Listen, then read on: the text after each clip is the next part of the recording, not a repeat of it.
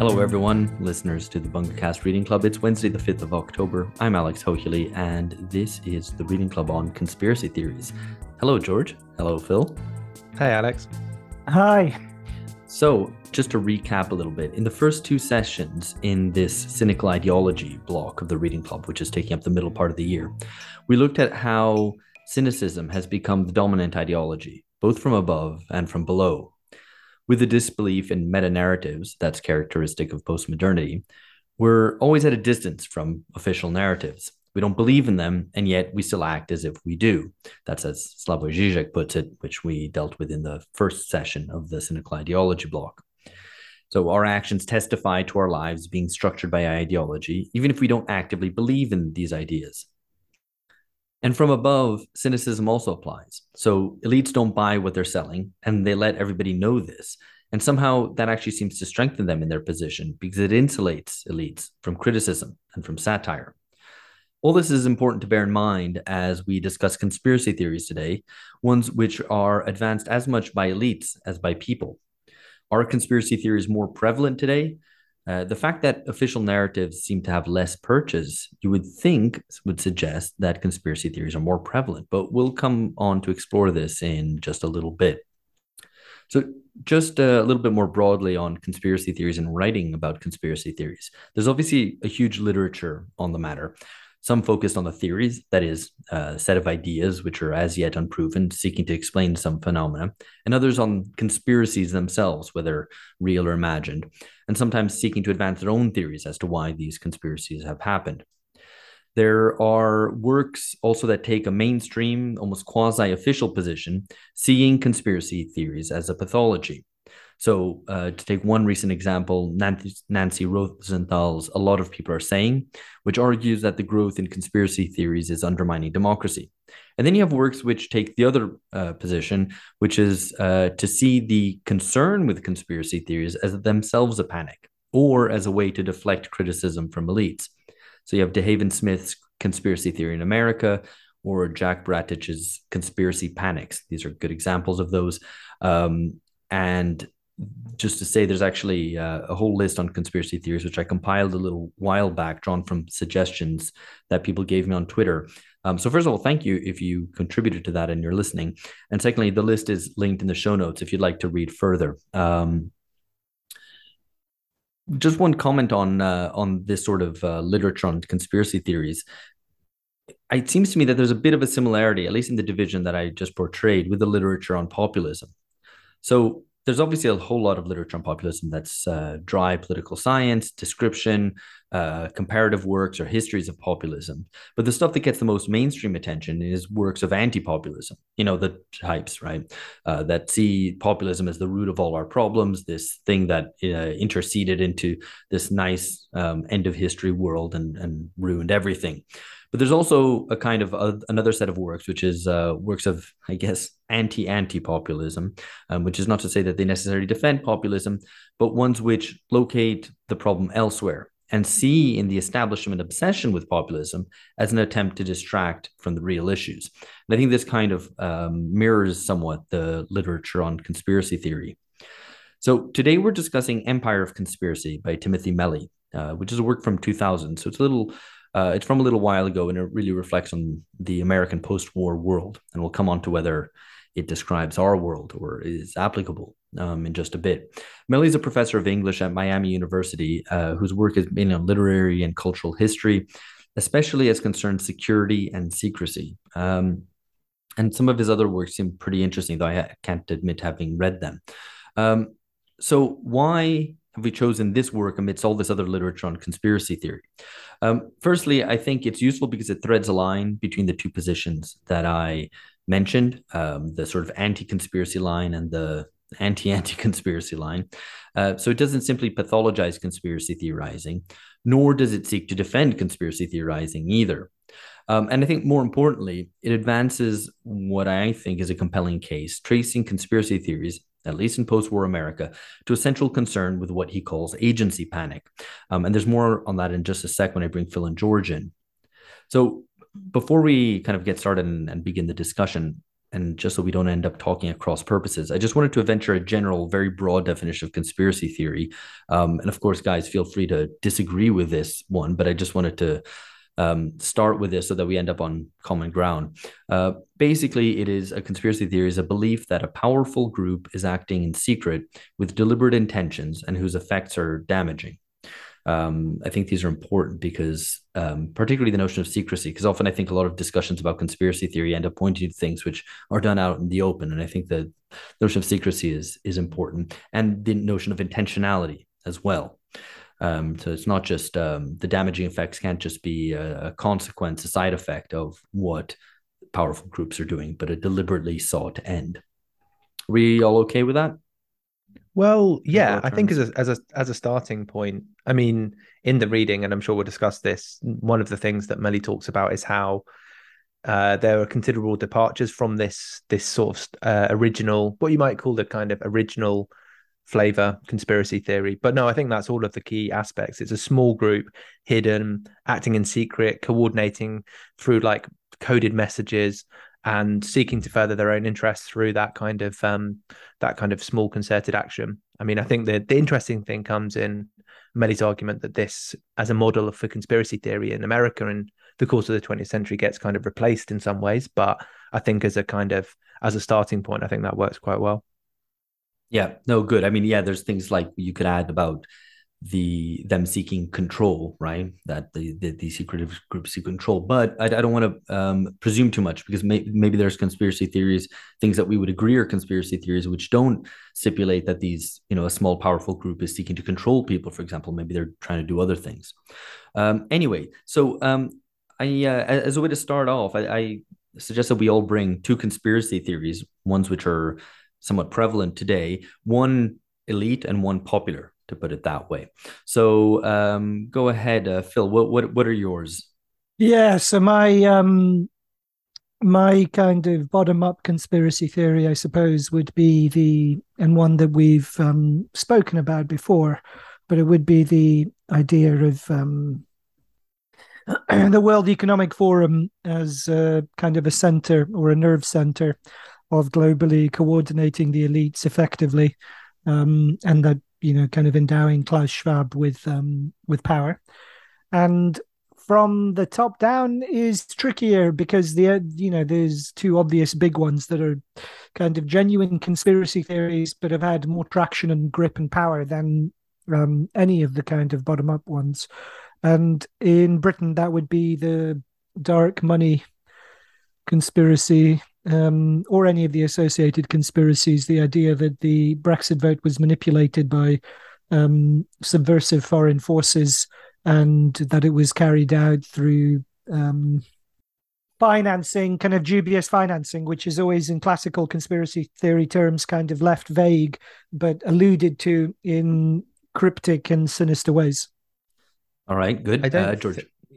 I don't think that this is necessarily received as a conspiracy theory. I think there is at least one journalist who won the Orwell Prize for some investigative journalism in this space. But no, I mean, the idea of that kind of conspiracy theory from above, just to kind of check that I understand what you mean there, Alex. I think in the book, the end of history of this podcast, which we must have plugged a million times now, but I think the idea of knobs is there's clearly something related there. There's something which can't be understood, accepted, or explained, some political event, and so the explanation becomes pretty like there has to be some agency inserted there, because it can't be that people are so like they actually wanted to vote Brexit, they actually kind of wanted to vote for Trump. These things are like they don't make sense plainly, so the the elites resort to a more sophisticated brand of conspiracy theory in their kind of neoliberal order breakdown syndrome performances. But no, I think in terms of conspiracy theories from below, No, hang on. You didn't give me a conspiracy theory from above. You gave me an explanation and a kind of contextualization. You didn't give me a concrete example. Phil took my my example that I put in the chat before we started recording. So I'm very aware of a conspiracy against me. No, you said Russiagate, which is different. Did I? Oh, okay. Well, there's so many of them. Okay, so one of them, yeah, I think that there's an archetype, isn't there? That's generally No. Hang on. We don't Soon- want a discussion of this. Just give me an example of an Okay, elite conspiracy Russiagate. theory. Okay. Okay, I'll just get Russiagate, and then from below, 9/11 was an inside job. There you go. Okay, good. I have a couple. One, the one from below is that immigrants or refugees are being either brought in or coming into Europe to secretly Islamicize Europe. And the one from above, I have one kind of humorous, ridiculous one, which is Bolsonaro's claim that Leonardo DiCaprio, rather than being a kind of environmentalist trying to defend the Amazon, etc., is actually responsible for setting fires as a sort of operation, sort of false flag or whatever, or that he's a sort of maybe crisis actor. No, I don't think I'm tempted to believe that one. That DiCaprio is setting fires in the Amazon. No, I don't think that so. He's a false flag operation. Yeah. Yeah. And there's another one which I think to which I owe. I don't remember whether this is in the Melly book, and tell me if it is, or if it's something that maybe Jeff Schellenberger, previous guest, has written, or if it's something else entirely. So excuse me for that. But it's this idea that the JFK assassination, soon after it happened, the official narrative regarding it was disbelieved, not just by a large body of Americans, but even by a majority of Americans. And then subsequent government reports have even, weakened very much the official narrative. But that today, the kind of establishment liberals believe in a version of the events which is so much like the official original version that it ends up being a conspiracy theory, which is to say the version that they hold, which is like that the assassin acted alone and that there was nothing else, and that the event is completely fully explained, ends up being, in holding to a kind of like being an over identification with the official narrative, a conspiracy theory itself, because the government itself has contradicted this narrative, right? So it places them in the position so far off from not just what the new official kind of position is on, but as well as the kind of popular understanding of it, however multifarious those might be. Layers within layers. No, I mean what I was going to say before I was instructed just to give examples was that I'm definitely more sympathetic towards these, like the more that a conspiracy theory is from below and not above, the more sympathetic that I think I am to it. I think I would even go so far as to defend the idea of like increasingly becoming a crank. I know Phil is the crank of the podcast, but I definitely think there is something about. No, it's definitely you, actually. Phil is cranky. I'm the dad of the podcast. Phil, exactly. There's a difference. Phil might be a little bit cranky in terms of it's just disposition. But you're definitely the crank, George, here. Am I? Okay, yeah. I'm happy to. Did you know that rich people are actually all Jews and they control things? I don't think that's a conspiracy theory from below. No, I'm not a fan of anti-Semitism. I have to say that one's from above as well.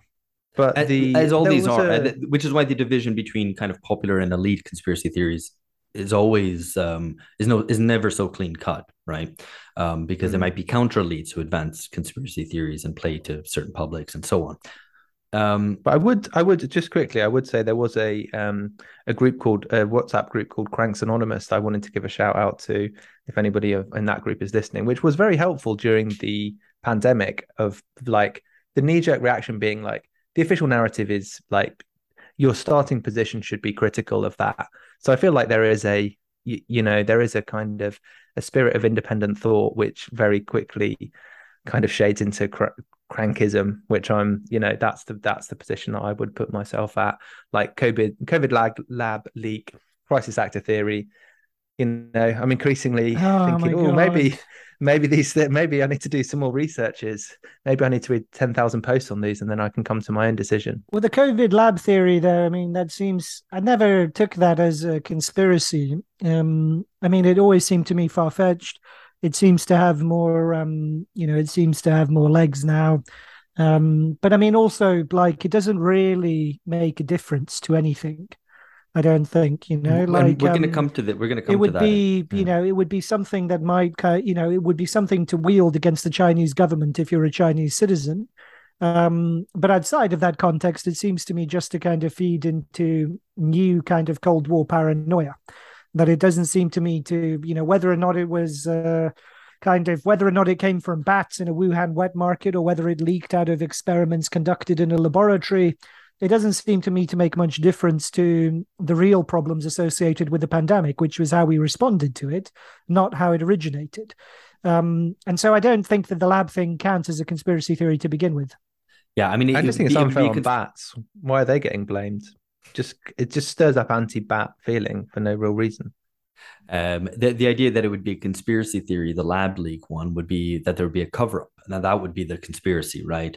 That they didn't want to reveal. But there was that. a cover up, right? I mean, that seems to be part of the evidence as well, right? I agree. All I'm saying is that the conspiracy theory nature of it would be regarding a cover up, not the fact that it happened. Anyway, we're getting sidetracked by this because I wanted to turn to the text. I think it is. I think actually it's kind of important.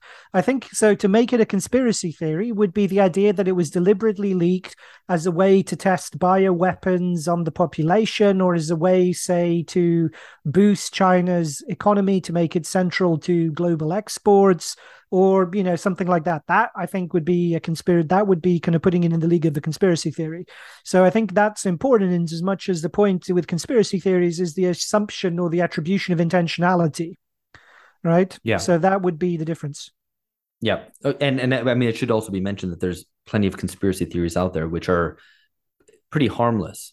I don't just mean in terms of their effects, but that they don't even stipulate some major sort of harm. It's just like there's a harmless one. Oh, like, I mean, okay. So there's like, so here's one, like, this new Coke conspiracy that or theory about a conspiracy that Coke changed its formula to an inferior formula of new Coke, and that then they actually swapped it out for the original one and they covered it up. I mean, it's like, okay, and but there, there's plenty of these, and obviously there's escalating degrees about the claims they make and how big their claims are. That one doesn't seem to make many claims other than corporations lie.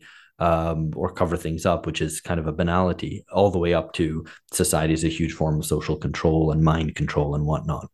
Are we drinking new Coke now, or old Coke again? That I don't know. Or the Avril Lavigne one is a good one, which is a similar kind of replacement thing where the original Avril Lavigne died ages ago and she's been replaced by a fake, and people go through looking at her like, oh, she's a bit taller than she was before, and so on. I'm a believer in that one, by the way. New Avril. Anyway, let's get onto the text. So, firstly, well, I guess, George, what's Melly's understanding of agency panic and the way that it relates to conspiracy theory? Yeah. So I mean, I think it's probably the central claim of the reading as a whole is the idea that conspiracy theory is a symptom of a more pervasive and general anxiety about social control, and then agency panic within this is he writes an intense anxiety about an apparent loss of autonomy, the conviction one's actions are being controlled by someone else, or that one has been constructed by powerful external agents. So it's this idea that because you don't have any, this would be one reading of it, because you don't have any control, any agency over your life, you are casting around and trying to work out where is the thing that's really controlling your life coming from. So, I mean, I would even link this to James Hartfield's ideas about the death of the subject. So you could call this the death of the subject American style, in the sense, I mean, he also argues conspiracy theories are kind of classically American. This idea that, like, yeah, it's an attempt to kind of find another source of control, of agency, of like why things happen in a predictable way. And because you don't have a coherent kind of political subject, you don't have that, the basis of the individual subject is being undermined, you look for in all the various structures that you can see in society. So I mean, I think it's an interesting like diagnosis of why you would have conspiracy theories, and why it's all originates in this kind of intense concern about agency, and that's the starting point for conspiracy theorizing. Phil, did you find this convincing? Just before recording, you said it was more or less sort of interesting. What do you think? No, that was a comment about the book as a whole. The agency panic, I think, is a very good way to describe that the kind of very familiar trope from the literatures and texts that he examines, and very familiar, I think, to anyone who's watched any movie or read even one fiction book, I think, over the last 40, 50 years or whatever. So I think it's a very effective way of capturing it. My kind of, I suppose, my reservations lie in a different direction. Okay, well, I guess we can come to that, but one thing that prompted me into thinking a little bit more deeply about this agency panic notion, and I think it's very good. I think it really does get to the kind of nub of what conspiracy theories do, is however, that I don't know if it's of particular relevance to post-war America and its modes of thought and action in general, or is it more of general application? And maybe we can refer to some of the conspiracy theories we've brought to discuss, just at the beginning, whether agency panic applies, whether that, because if agency panic is the real truth, I guess, in a way behind conspiracy theory, then it should be applicable to most of them. So let's just pick a couple that we've mentioned, right? So I think so. Well, I was going to say, let's take RussiaGate because it's a bit of a softball one, right? Is there an agency panic behind RussiaGate? It's a tricky one because your question about whether or not it's an American thing is tricky because given the way people are kind of plugged into contemporary American culture, and also that the stakes of American politics by definition are, greater than the stakes of smaller countries' politics, then it means everyone is kind of much more involved in them. Is there an agency panic? I'm not sure it transplants so easily because in the Melly text, the point of the agency panic is that this is what, what characters in novels and films feel. It's describing the reaction of a prototypical fictive person. It's not describing necessarily a sociological phenomenon. But with that caveat, I'd say, does RussiaGate have an agency panic? I'm not sure that it does. So I don't know how far the agency panic idea can extend.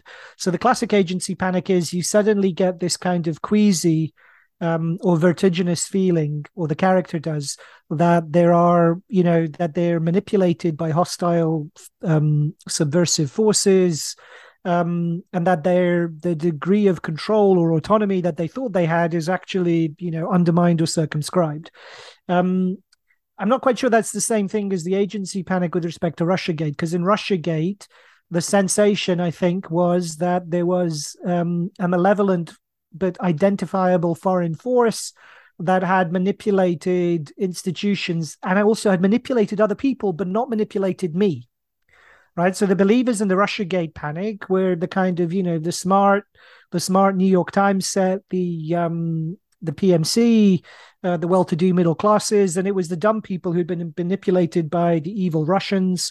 Whereas my sense of agency was, if anything, perhaps strengthened, rather than called into question. So, I mean, I think there is how about this as a way to put it? It is a kind of projected agency panic. So the classic idea that Melly talks about is agency panic is the conviction that your own actions are being controlled by somebody else. There are all these coincidences and you suddenly things come into focus and you're like, oh shit, there's something going on here. But this is a little bit different because it's the conviction that other people's actions are being controlled by somebody else, or that other people have been constructed by powerful external agents. So it's I think that it's clearly related because it's about the ability of not, as you said, Phil, not oneself, but those other people who don't read the New York Times, for them to be controlled or to be constructed. So I think it's clearly related, but it's turned outwards from the individual to the rest of society. So it's it's necessarily going to have some quite different characteristics if it's a projection rather than an introspection.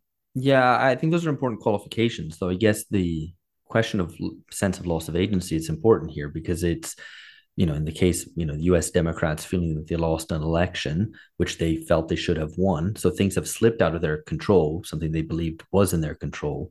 And so there is a sort of agency panic there in some regard. I think it's important. I think it's right what Phil says, that this is something that's externalized. It's not a feeling of oneself being controlled, but it is a loss of control that the self in this case experiences, the self being, whatever, the Democrats.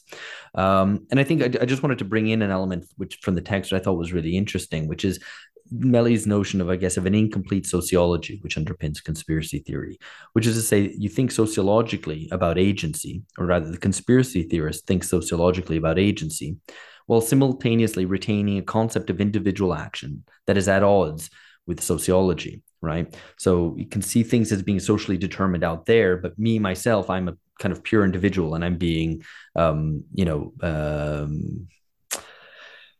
attacked somehow by hostile forces who are seeking to control me. And so it's a failure to kind of sociologize one's own position in society. Yeah, no, I think that the idea about kind of he says that there's some similarities between conspiracy theorizing and just generally just general sociological theorizing, that it's an attempt to kind of put structures and agency, like individual agency, in conversation with each other. There's an attempt to get beneath the surface, so like this appearance reality distinction in Marxism. There's like a structure of layers of meaning. All of these things are kind of quite like classic social theory kind of approaches, but clearly there's a it's somehow incomplete or intention because the parts don't add up, and that's what makes it a conspiracy theory rather than just a general sociological theory, because there has to be some parts of some actors have either an outsized or a small a decreased ability to act within this structure. I suppose this is it touches upon my critical reservations about the Melly text, is because his clear presumption is with, and I mean, I suppose it would be as an academic writer, but the clear presumption is with kind of sociology, and specifically with kind of post-structural social thought, against the the agency panic of these small individuals who deign to misconceive themselves as having any kind of real autonomy. And this is so his case, his point of agency panic isn't just to describe the disposition of the fictional characters who undergo this in Blade Runner or in William Burroughs' work or whatever. It's to make a stronger claim, right? He's saying that agency panic recreates the basis for a false notion of agency, which is the idea of kind of heroic American, a heroic, rugged individual, the American of the pre-war era, the American citizen of the pre-war era, who suddenly finds themselves hostage to the sinister deep state and mega corporations in the post-war era. And so he kind of wants to break that down. And the problem, it seems to me, with the presumption of the whole thing is that, in a way, Melly's claim is a conspiracy theory itself, right? That all of the conspiracy theories is in fact kind of inadvertently, or, in fact, not inadvertently, but its effect is to recreate a flawed model of individual agency. And that is, in fact, the purpose of all the kind of agency panic built into conspiracy theorizing. And that's the problem. And that seems to me, the presumption there that that there is this kind of orchestrated effort to recreate heroic models of liberal individuality. That seems to me to verge on conspiracy theory itself. But he doesn't. But he doesn't. Does he make the case at any point that there is an orchestrated attempt to reconstruct liberal humanist individuality? But it's implied. No, but it's implied. So he says it's a mistake because the agency panic recreates a false notion of agency, right? Which is at odds with what post-structuralism teaches us. And so that, it seems to me, the implication of that is that because it recurs across so much of our contemporary discourse in novels and film and literature, blah, blah, blah, that in fact, the implication is that there's a concerted effort to recreate this false notion of individual autonomy. I disagree with that's the way I read it. I disagree. I just disagree with your reading of it, and then you can make your other point. Complete the point, right? Because it's also linked to what he goes into feminist authors as well, particularly Margaret Atwood, where he makes the case about how the agency panic also kind of tries to recreate essentially male, what he calls masculinist or patriarchal notions of individual autonomy. And that, again, that seems to me to be,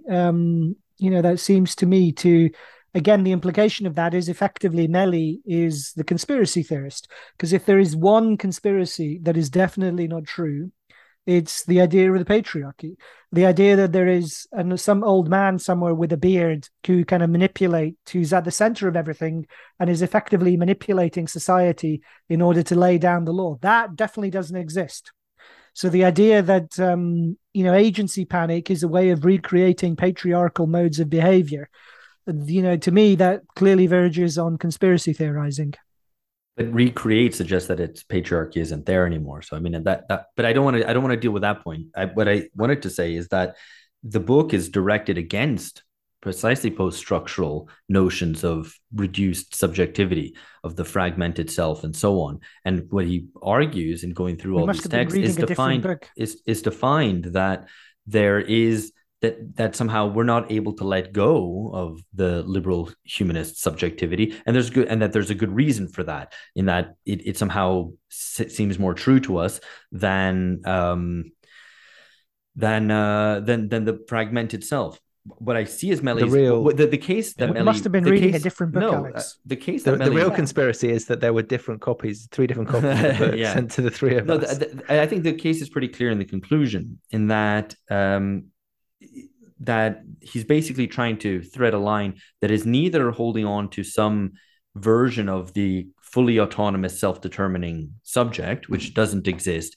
If it ever did exist, that it certainly doesn't exist by the 20th century. Effectively, that we're socially embedded, that we're, to a certain extent, that we're built, that we're social beings, effectively, that society precedes us.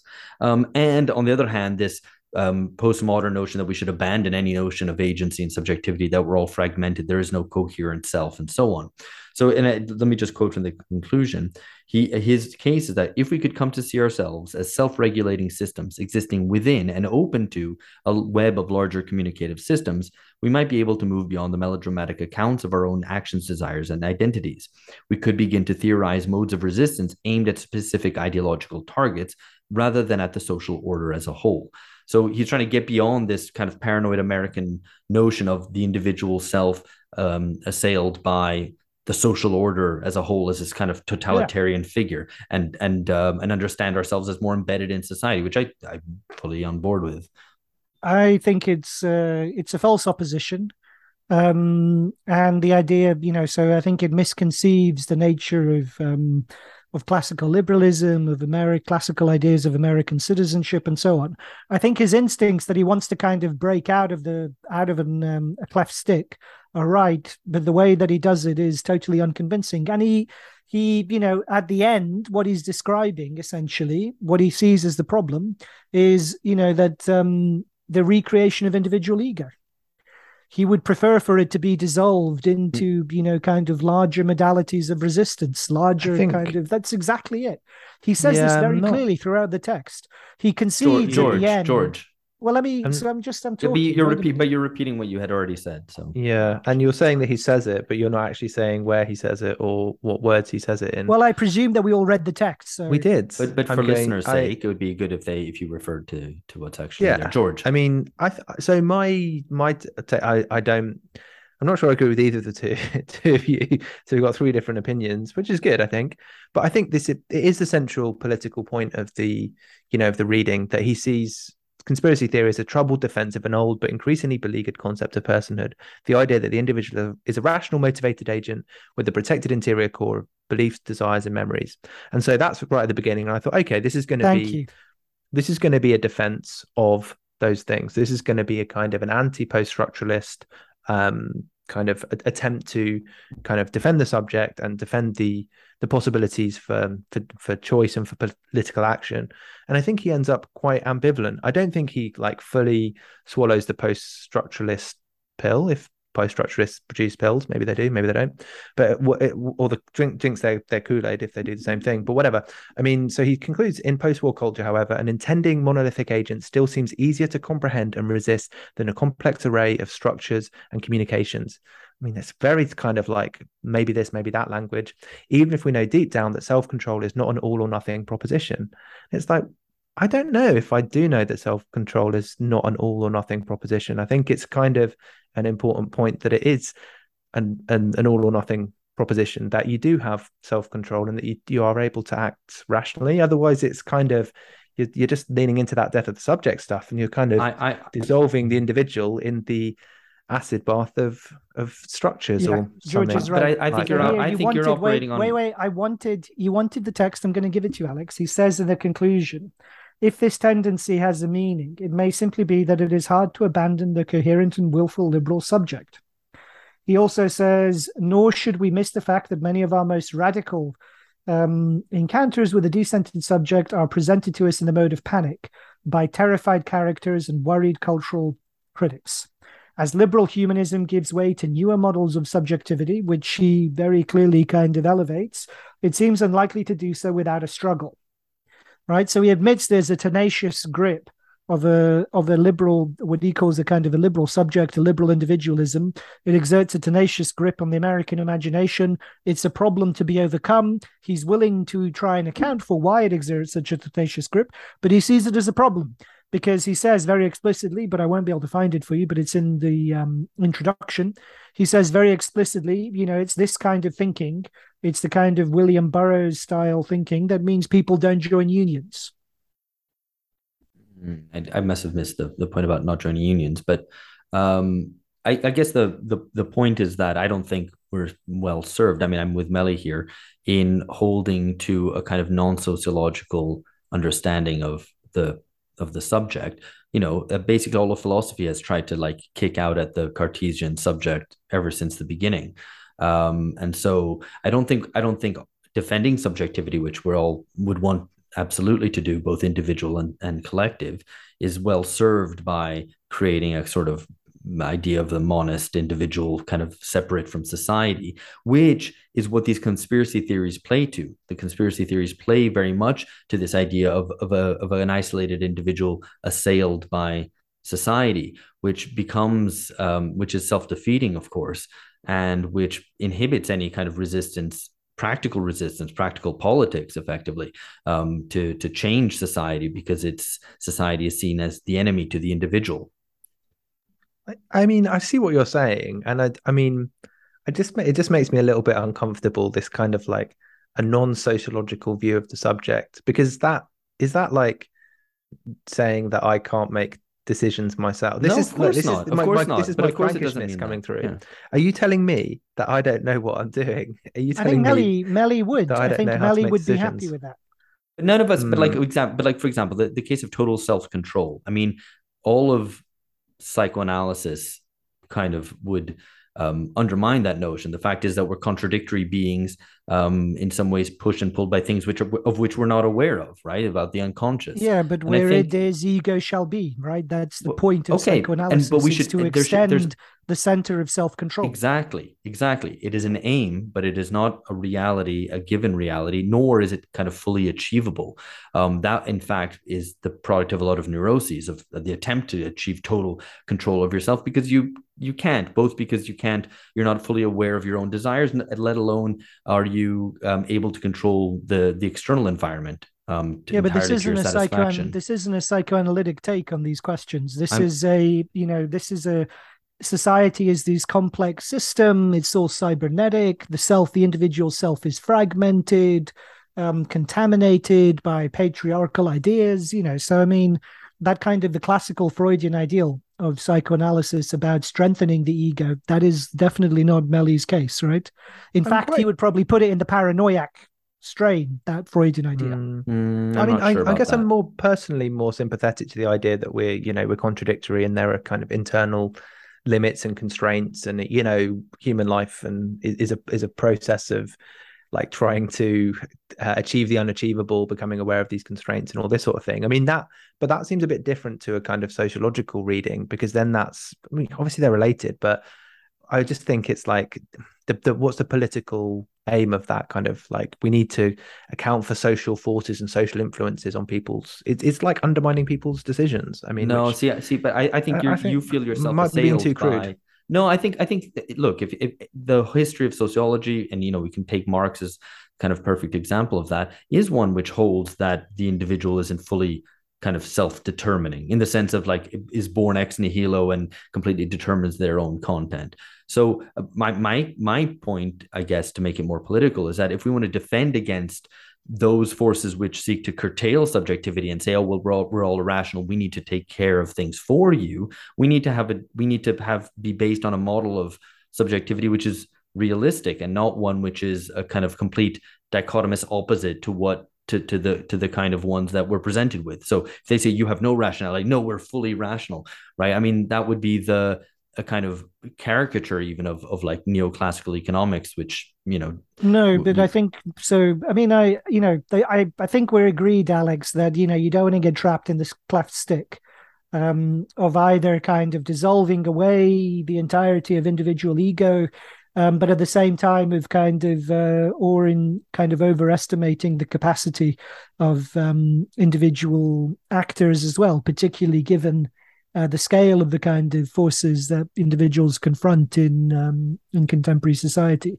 So I think that is true. However, I think from Melly's point of view, the problem is that the idea, instead of seeing a contradiction, a contradiction that's internal to society to be resolved, he sees the that idea of liberal agency not as something which is an institutionalized form of agency which is caught up in tremendous kind of contradictions in contemporary society. Rather, he sees it as a pernicious illusion, right? That's tenacious and appealing to some degree, but nonetheless kind of it gets in the way of kind of organizing the collective resistance on the scale that's needed.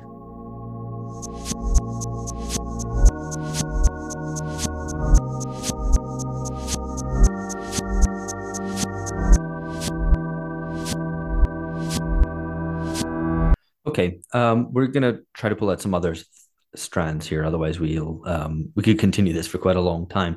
I wanted to bring in a citation, because Melly cites Norman Mailer, who in mid-century said that since the JFK assassination, we're marooned in two equally intolerable spiritual states, apathy and paranoia.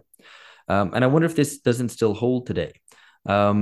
It's interesting that they put apathy and paranoia, or Mailer puts apathy and paranoia together as sort of these mutually incompatible states, but which were kind of flitting between one and the other. Or whether there's an opposition between them. So I'm reminded actually of the way that we characterized in the end of history, the shift as one from apathy to anger, the end of history defined by apathy, and the end of history defined by anger. That's kind of the general effective state. And I wonder, if we throw paranoia in there, or is paranoia something that characterizes the end of history in the way that apathy characterized the end of history? Or maybe I'm just being too simplistic about this. Maybe that's, trying to no, I think, put things too straightforward. In as much as it's possible to, indulge in these kind of broad scale generalizations at all, I think it's a good one.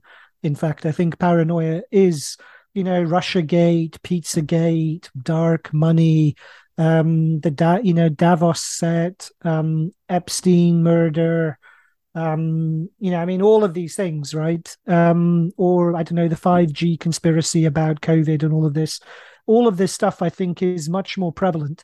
It's not to say, that there was an important kind of subterranean current of conspiracy theories during the end of history, but it seems to have really broken to the surface in the end of history. And it would be unsurprising that it would do so, right? Because the point of the end of history is the drift and the lack of control. You have the breakdown of the status quo, but with no real capacity or powerful agency to steer us in a different direction. So it'd be unsurprising that in that context, that people would feel, would subscribe to conspiracy theories. There is one thing on agency panic, which we haven't mentioned and which might be worth mentioning, is even though it loops us back a bit, because we've talked about this before with conspiracy theories, and something we mentioned before was, the point of conspiracy theories is that it absolves you of taking action. Yeah. Right. Yeah, so that's very important. And that Melly doesn't really deal with that. right? So the idea that kind of the idea of the conspiracy theory is you're the smart person, you see through the conspiracy, and you don't really have to, because it's all so tightly controlled, there's nothing you can really do. So you kind of claim your badge as a smart person, unlike the sheeple, and you don't have to do anything. So you can kind of, sit with your tinfoil hat in front of your computer and, bitch about it online or whatever. And Melly doesn't really deal with the fact that it's also, one of the purposes of conspiracy theory is absolving you of having to take action. Yeah.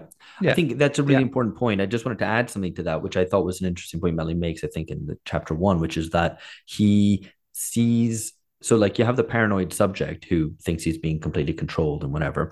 And, I think the important point also, just as an aside, the important point about paranoia is that it's not just skepticism or even cynicism or whatever about forces trying to control you, but it's that there's a kind of a certain, I don't know, narcissism, it's probably not the right word in technical terms, but like that effectively these forces care about you, right? That these powerful forces are trying to control you and that they're interested in you specifically.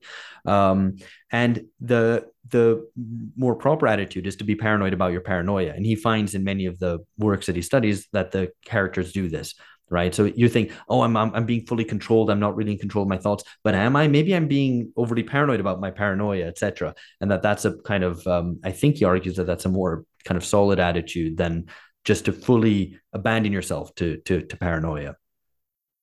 Yeah, no, I think it's a just quickly on the conspiracy theory and action point. I mean, it necessitates it doesn't fully absolve you from action. It requires you to take action in educating yourself or spreading the word, not actually any like concrete political action, but you just have to, like, the truth is out there. Your responsibility is to get it and distribute it. But Alex, on your point about paranoia at the end of history, I think it's a kind of a good way to frame it, maybe, because if you had the end of history having like no agency, or like the collective actors that could have kind of like been agents declining and not doing anything, then the end of history is the period where things happen, but those agents have just been dormant or like haven't been around for a while. So the question of who is doing these things, like, it naturally becomes like one that people ask. So Brexit and Trump, these. Can you put a name to these? Yeah, like who are these agents who are supposed to be doing something? Well, that's exactly where look, you're acting like the paranoid person. Who are these agents no, who are supposed to be doing Brexit and Trump? So for example, but so I guess the idea would be precisely that, like, feeling of uncertainty about, like, where did these apparently meaningful events come from? The interpretive schemas that we had developed in the past 25 odd years don't explain this. So there is a question of who's like you can see if it is apathy or absence of agency. I think that linking of I mean, and this is why I thought it was such an interesting reading, is putting agency as central, or the lack of agency or questions about agency does seem to fit in that kind of end of history period. That in some ways the end of history period is one where the actions like dated the identification of the agents who could have done them, if that makes sense. So to build on that, because I think that's interesting. How does this fit with cynicism? Because I think, and I'm just going to put this out there, obviously the apathy of, the kind of classic 90s, 2000 apathy is, in some sense, is a classic example of the cynical ideology, right? I don't really believe in what, the politicians are telling me, but whatever. You just kind of don't pay attention, carry on. Nevertheless, you basically conform, or you might not, or you might kind of aestheticize your resistance, but basically you're conforming. And the paranoia today, if we're agreeing that paranoia characterizes our time, that itself is also kind of, I guess, a form of it's still within the bounds of cynicism. That I don't believe in official narratives. I am resistant to them, or I'm trying to resist to them as much as I can, because they control me. But in fact, there's no actual difference in behavior, especially not political behavior. So I'm thinking here like of Dale Gribble, right, the character in King of the Hill.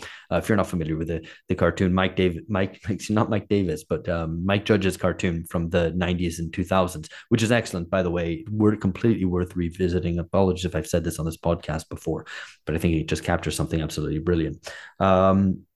Dale Gribble, one of the four kind of main characters, kind of a neighbor of the protagonist, is a complete conspiracy theorist. Proper tinfoil hat, thinks has all the theories about JFK, all the theories about UFOs, etc., etc. And so he completely disbelieves the official narratives. He is a believer in kind of any conspiracy theory going effectively, even uses an assumed identity, Rusty Shackelford, at any available opportunity, even when it's just things like he's trying to, I don't know, like steal something from a shop or whatever, pull some sort of stunt on his friends or whatever. But he carries on normally, right? He behaves, he's completely compliant. When the police comes knocking, he kind of answers the door in that response politely, and so on. And so that would be, I guess, an example of the cynicism there, right? He completely distrusts all official narratives and yet completely is compliant in every other way. Yeah, it's a good question. I mean, I was sort of thinking about this before we recorded, and I thought there is an aspect of conspiracy theory which is not that cynical, but kind of like hopeful or anti-cynical, like not naive, but like credulous. This idea, and hopeful in the sense that like somebody is responsible. There's something that's happening here. This isn't just a complete like mess of like things happening basically uncontrollably and randomly. But there is also a sense in which it's like you can hold this idea that the satanic pedophiles run the world, but yeah, what are you going to do about it? So I mean, maybe it still functions as a cynical ideology to the extent that it allows people to sort of to project the forces arrayed against them as so massive that there's no need to act, because it's like, as Phil was basically saying, is because it's like, you can't do anything about all these people. There's just too much concentrated power on the other side, and nobody believes you anyway. So you might as well just kind of focus on the private and chill out a little bit. Yeah, no, that's good, and I think I want to bring in something, which is I'm going to refer back actually as a segue to King of the Hill, because what's great about the Dale Gribble character is that his wife is, especially in the first seasons, continually cheating on him, like all the time. Right. In fact, his son was not fathered by him himself. It was in fact fathered by the mother's lover. And when he's presented with ever more obvious facts about this, proof that he's being cheated on, he actually finds crazy conspiracy theory style explanations for what might actually be going on, so as not to confront the reality that he's being cheated on, which I think is great. It's like just such a brilliant comic and dramatic moment in this cartoon. But I think the example of cheating and the jealous husband or whatever is very important. And I'm going to bring in something I guess people will be familiar with. It's this thing that Lacan had about a patient who was insanely jealous of his wife, believing her to be cheating. Though Lacan held that even if all the husband's suspicions proved true and that his wife was indeed cheating, his jealousy was still pathological, which is to say that jealousy is an attempt to fill some sort of lack within the husband, his need for either a big idea to, this kind of thing to discover. I need to send detectives, private investigators after my wife to find out the truth about it, or even just to sustain his own dignity.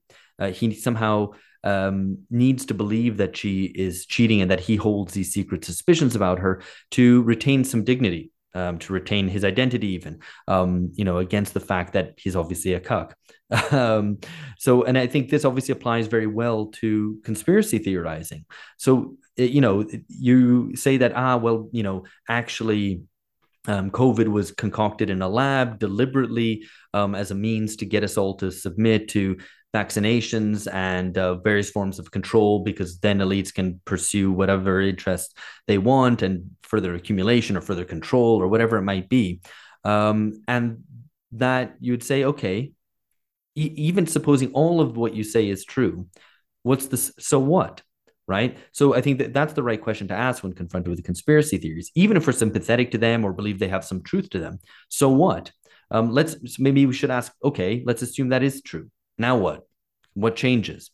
And I think that often ends up being quite confounding, because you go, well, then you've lost that thing that you were holding on to, that, that suspicion that motivated you. If it's all out in the open and we all accept, yes, all of society agrees that your conspiracy theory is exactly true, what now? Yeah, I mean, it is a good question. I think the there is something in that kind of analog, because what is it that conspiracy theories give the conspiracy theorist? It's not really a set of like simple actions to take to solve the problem, but it is it definitely speaks, and we've kind of covered this a bit already, but it speaks to that kind of old and beleaguered concept of personhood, that kind of romanticized, particularly in Medi's reading, like masculine idea of the kind of the coherent individual, the social forces as feminizing, domesticating powers that kind of violate the borders of the self, inhabiting it and controlling it from within, like all of these kind of large social systems which are enemies of this dying American individualism. I mean, if we're all Americans now, then that's something which the conspiracy theorist gets, is that kind of need to reassert the importance of the individual being able to act and having some kind of clear boundaries and self-control. I mean, it doesn't actually obviously solve anything, but that's where it comes from, perhaps. Well, that would be Medi's account, I'd imagine. Okay, good. So just kind of bringing this towards the end, two more points I thought we should discuss. The first is, we've already said that, apathy kind of seems to coexist with paranoia, or maybe paranoia follows what was previously an apathetic couple of decades. Where does skepticism then lie, which would be the central classic Enlightenment stance? Does it get kind of lost among this, that we're, either torn between the paranoiacs theorizing about, and kind of distance from the elites? I don't believe what I'm told, and I'm the opposition. I'm with the people against the elites, or whatever it might be. Versus the apathetic one, where it basically says either the elites are doing a good job and they're fine. Actually, no one says that. Like, that's just not a position that's popularly held today. I mean, other than in small kind of fairly like upper middle class circles, but let's ignore them.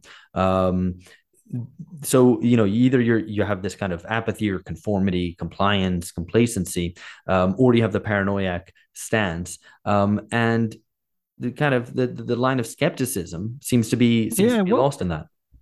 It's good that I'm here to bring it back. So you set up that question very well. I'm skeptical. That was a George style. Exactly. I'm skeptical of you in particular.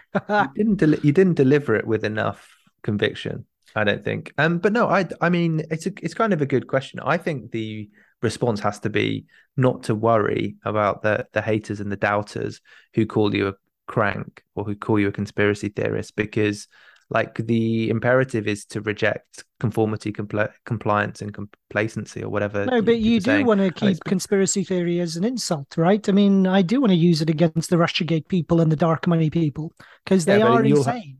You'll have it thrown back at you, though, and it's not. I mean, it's but conspiracy theorist is not the harshest. Like, I don't know. It's just like what is that conspiracy theory saying about the people who those conspiracy but look, precisely what Lacan us to suggests. Blunder into I think Russiagate has measurably contributed to the possibility of world war, a nuclear war with Russia. So I mean, those are not. I mean, I don't think it's. I still don't think on the balance of probability that it's more probable than not. But that seems to me the stakes are significant enough that it needs to be called out for the sheer deranged lunacy that it is. Right? So you can't abandon the claim of over-attributing agency to the Russian state, which is what they did. And but what is the explanation then? That's the thing. Like, you can call them demented and lunatic, and those, maybe. But conspiracy theorists is like, well, what is the explanation then? What really caused these political events? You need some realism. It's lucky that we've got a podcast that has has addressed some of these questions before, right? Yeah, and I think we should be, and not just we should be, we be able to wield the stick of conspiracy theory against elite conspiracy theories, which we should absolutely do, and also be, skeptical of the reality of genuine elite conspiracies, because these things do happen. But I think it's important to remember, one, that is generally not the way the world works. We can unveil every elite conspiracy there's ever been, and it still doesn't really explain how the world works, because the world works more by objective social processes than the kind of intentionality of small secretive groups. And that gets me to the point that I think, the socialism of fools is always kind of amongst us, right? It's always a risk. Socialism of fool here, I mean, I'm referring, classically referred specifically to anti-Semitism. Anti-Semitism, yeah. But I think it that is a general kind of structure of thought that applies kind of apply to things which aren't, anti-Semitic, have nothing to do with Jews. I don't know why it's got anything to do with socialism at all. I mean, it seems to me to, go much deeper than that. And that you would want them kind of it's not a problem which is specific to the left. I mean, when Kautsky was making the point about socialism of fools, it was like Bebel, kind of Babel.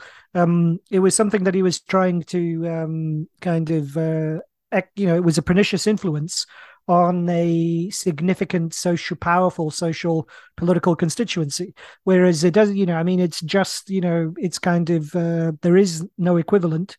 Yeah. And on top of that, you have many deranged kind of sets of ideas kind of bumping up against each other. No, I think that's right. And you could say, well, the left is so weak or meaningless or non-existent or whatever today, or so folded into the establishment that maybe isn't so much a concern. But if we're going to take that to its logical conclusion, say, left and right doesn't even mean anything anymore, not a position I hold. But if we're going to do that, then you would have to, I think, see, all the people, just generally amongst the masses, kind of arguments and explanations for why the world works as it is, which follow the model of a kind of structural anti-Semitism, right? Of that there's a small intentioned group secretively acting against our interests. That needs to be always combated, because I think there's always that, that always presents itself because it's a simple and compelling narrative. And, if the argument is that, well, no, capitalism functions according to, almost against the intentions or despite the intentions of, individual agents, that's something that needs to be constantly made. Otherwise, you end up in, well, I mean, in extremis, in pogroms of all various different sorts, of basically trying to chase at these supposed agents who are malevolent and the cause of all our ills. And suddenly you have to play that out and go, well, let's say we did get rid of all these, malevolent ills, right? Let's say we got rid of the World Economic Forum. What happens then? Well, actually, you'll find that society is pretty much the same as it is now. Let's get rid of all the woke professors. We'll get rid of them. What happens then? Well, it's kind of, the society ends up exactly the same as it is now, maybe with some slight changes. No, things would be much better without the woke professors. They would be better without the woke professors. Actually, Alex, I thought I was about to agree with you with the whole point, and then you brought in the woke professors. But no, I just wanted to go back to the definition that you gave at the beginning of conspiracy theories being like a small hidden group, acting to further their interests. And I think what, at least in my reading of Demelli, what he says is, this is over the course of the 20th century, that model of conspiracy theory, particularly the small hidden group bit, has now been replaced by a kind of mass open conspiracy. So instead of having this like small behind the scenes group, now it's like the idea is that through these large conspirators, so organization, technology, and various systems, which are the antithesis of that kind of small group, it's now like conspiracies on a mass scale. Like, we're talking about conspiracy theory, and we've all heard of these conspiracies. Like the older type of conspiracy theory, that kind of original flavor, that's like, it operates in the shadows. It operates like, but behind the scenes. But now we have a sort of conspiracy theory, and Melly says this is because it conceptualizes the relations between individuals and large social bodies, which operates in plain sight, which is kind of operates through mass media, tries to kind of convince people that this is true or that's not true. So I think I thought that was really interesting that he kind of says this like older model, which may or may not really have ever had a kind of cultural impact as on the current one does. but basically doesn't pertain anymore. Like, are there models of people acting behind the scenes? Like, maybe, but I guess.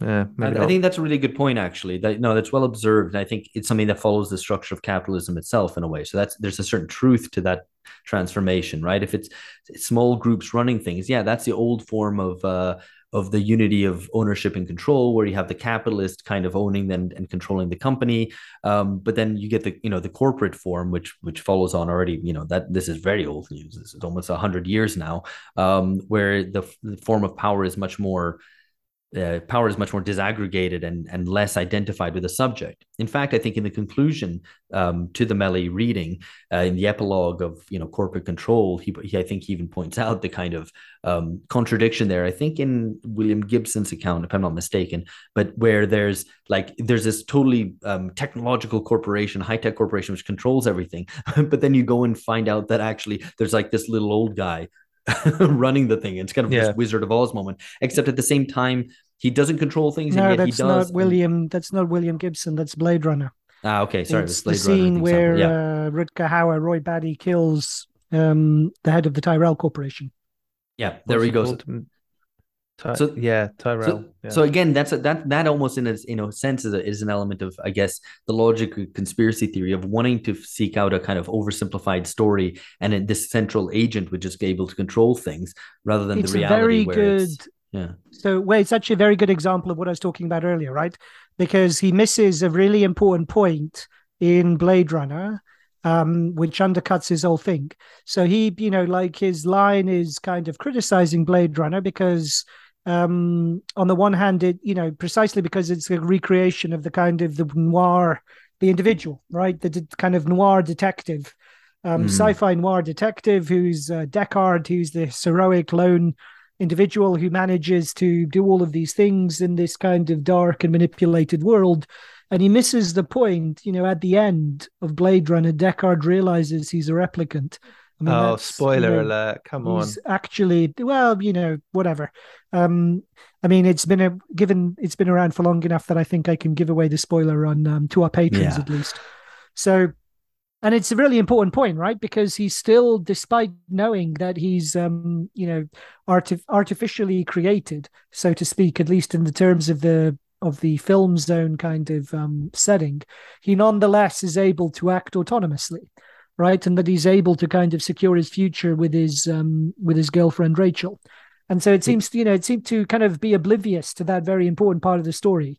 Seems to me to show just how how he misses the important point, right? Which is that there is the capacity for individual autonomy and the exercise of individual freedom, even in the circumstances where you're entirely, kind of fabricated, essentially, as in the case of Deckard the Replicant, right? Yeah. So and it's not a spoiler alert because it's obvious from the start of the new Blade Runner movie. I think it's fine. People have seen Blade Runner. It's fine. So you could say Deckard makes history, but not in the manner of his own choosing. But I guess we're all in that. We're all in the same boat in that sense. Though Melly seems to think we aren't to that extent. So anyway, let's not go back to that. But I think it's an important. It's a telling omission. Yeah. Yeah, I think that's fair. Phil. So to round this out, I wanted to ask this really big, grand question, which is kind of stupid, but I think hopefully a good discussion ensues. And this is also a way of rounding out not just this discussion about conspiracy theory, but this whole block about ideology that we've been doing over the past 3 months, from cynical ideology, the question of trust, now to conspiracy theory and paranoia. Which is, to put it in the terms that former President Obama did, is there an epistemological crisis today? Of course, so just to set it up before discussing it, the idea would be that we no longer share common ground to assess truth and falsity. So whereas previously we might have debated different politics, but it was politics that were arrayed around a central notion of what there is in society, about what the truth is. So you might want freer markets, might more state intervention, but you accept the reality of what of what the contemporary order is. And Obama seemed to think, and he's not the only one, that there's an epistemological crisis, that we can't even find that common ground to understand, what are the bases of truth anymore. So is there one? And I asked this on Twitter and got a whole bunch of different responses. So I thought that was kind of interesting. But actually, let me just say what these possible responses are before you guys come in. So one option is just say that no, there's no epistemological crisis. Another one is that no, there have always been conflicting epistemologies, ways that we find out how we know things, and that there's always been conflicting ones, and today's context is no different, really. Another is to say no, and even the idea of stipulating an epistemological crisis is part of some globalist strategy for domination. It's a way of denouncing our alternative epistemologies or rather of denouncing the popular truth against the elite falsity. One is that yes, and it's the populace who are responsible, right? So we were all good. We all believed in the same things before, and now the populace have come along and ripped up the world with fake news and post-truth. Another one is to say yes, there is an epistemological crisis, but effectively it's the establishment that's responsible for undermining the Enlightenment. That, for example, scientism and crap establishment aligned journalism has undermined people's belief in the truth, and that's created an epistemological crisis. And probably there's other responses available too. Guys, what do we think? Well, I've got one response which you haven't listed, which is that the very fact that Obama would use the word epistemological crisis, he would use kind of a technical term from philosophy and try to kind of make it a part of public debate, just speaks to what a sleazy, kind of snooty Harvard Mandarin he is. And I object so strongly to dressing up, the fact that his favored candidate lost the election to Trump, and dressing that up as a something which is kind of not only kind of, a threat to the American Republic, but a threat to the very kind of nature of truth itself.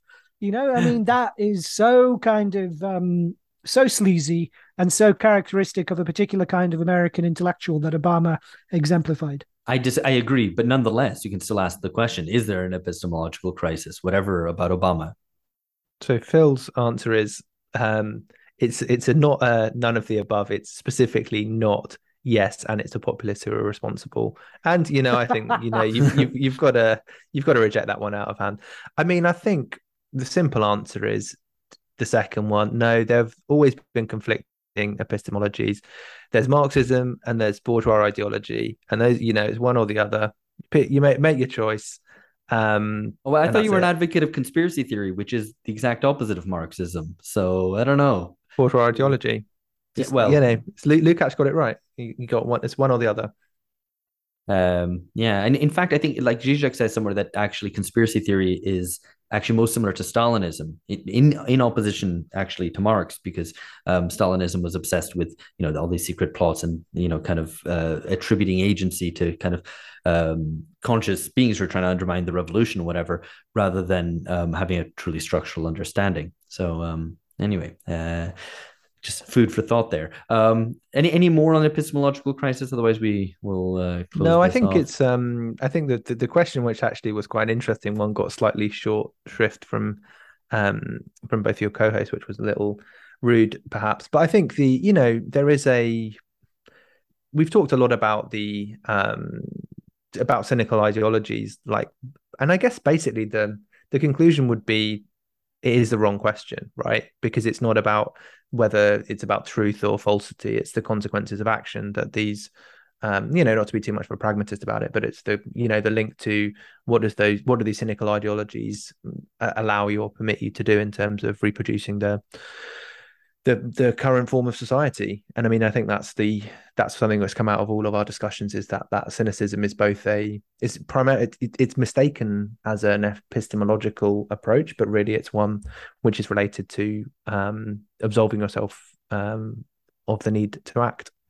Yeah, no, my take is the historical one, that I agree kind of with you, George, that there's always been conflicting epistemologies, and to the extent that there hasn't been, that's a product of the particular kind of consensus society of post-war Europe and North America, and what followed it, which was even the more consensual end of history period.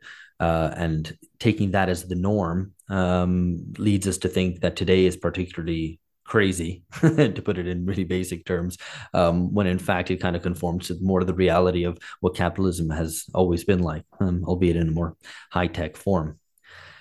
Anyway, we'll leave that here. Thank you, everyone, very much for following along with this. We hope the local reading clubs are still ongoing and that they're proving fruitful for you. Get in touch, to let us know how they're going. Get in touch if you want us to give another shout out to your region. And if not, and regardless, we will close off this section on cynical ideology, and we're going to finish out the year, the last 3 months of the year, on a theme called techno-populism or I always do that. Techno-feudalism or neo-feudalism.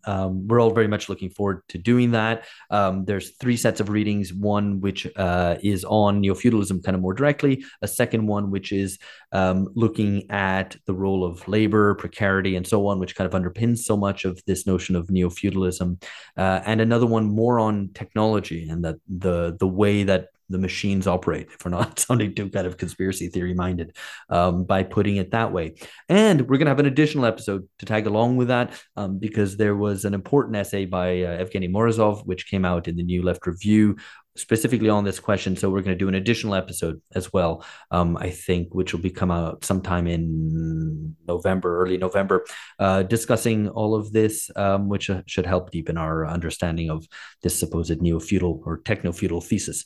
Okay, we hope you've enjoyed this. Tell your friends if you think that they would benefit also from joining the reading club.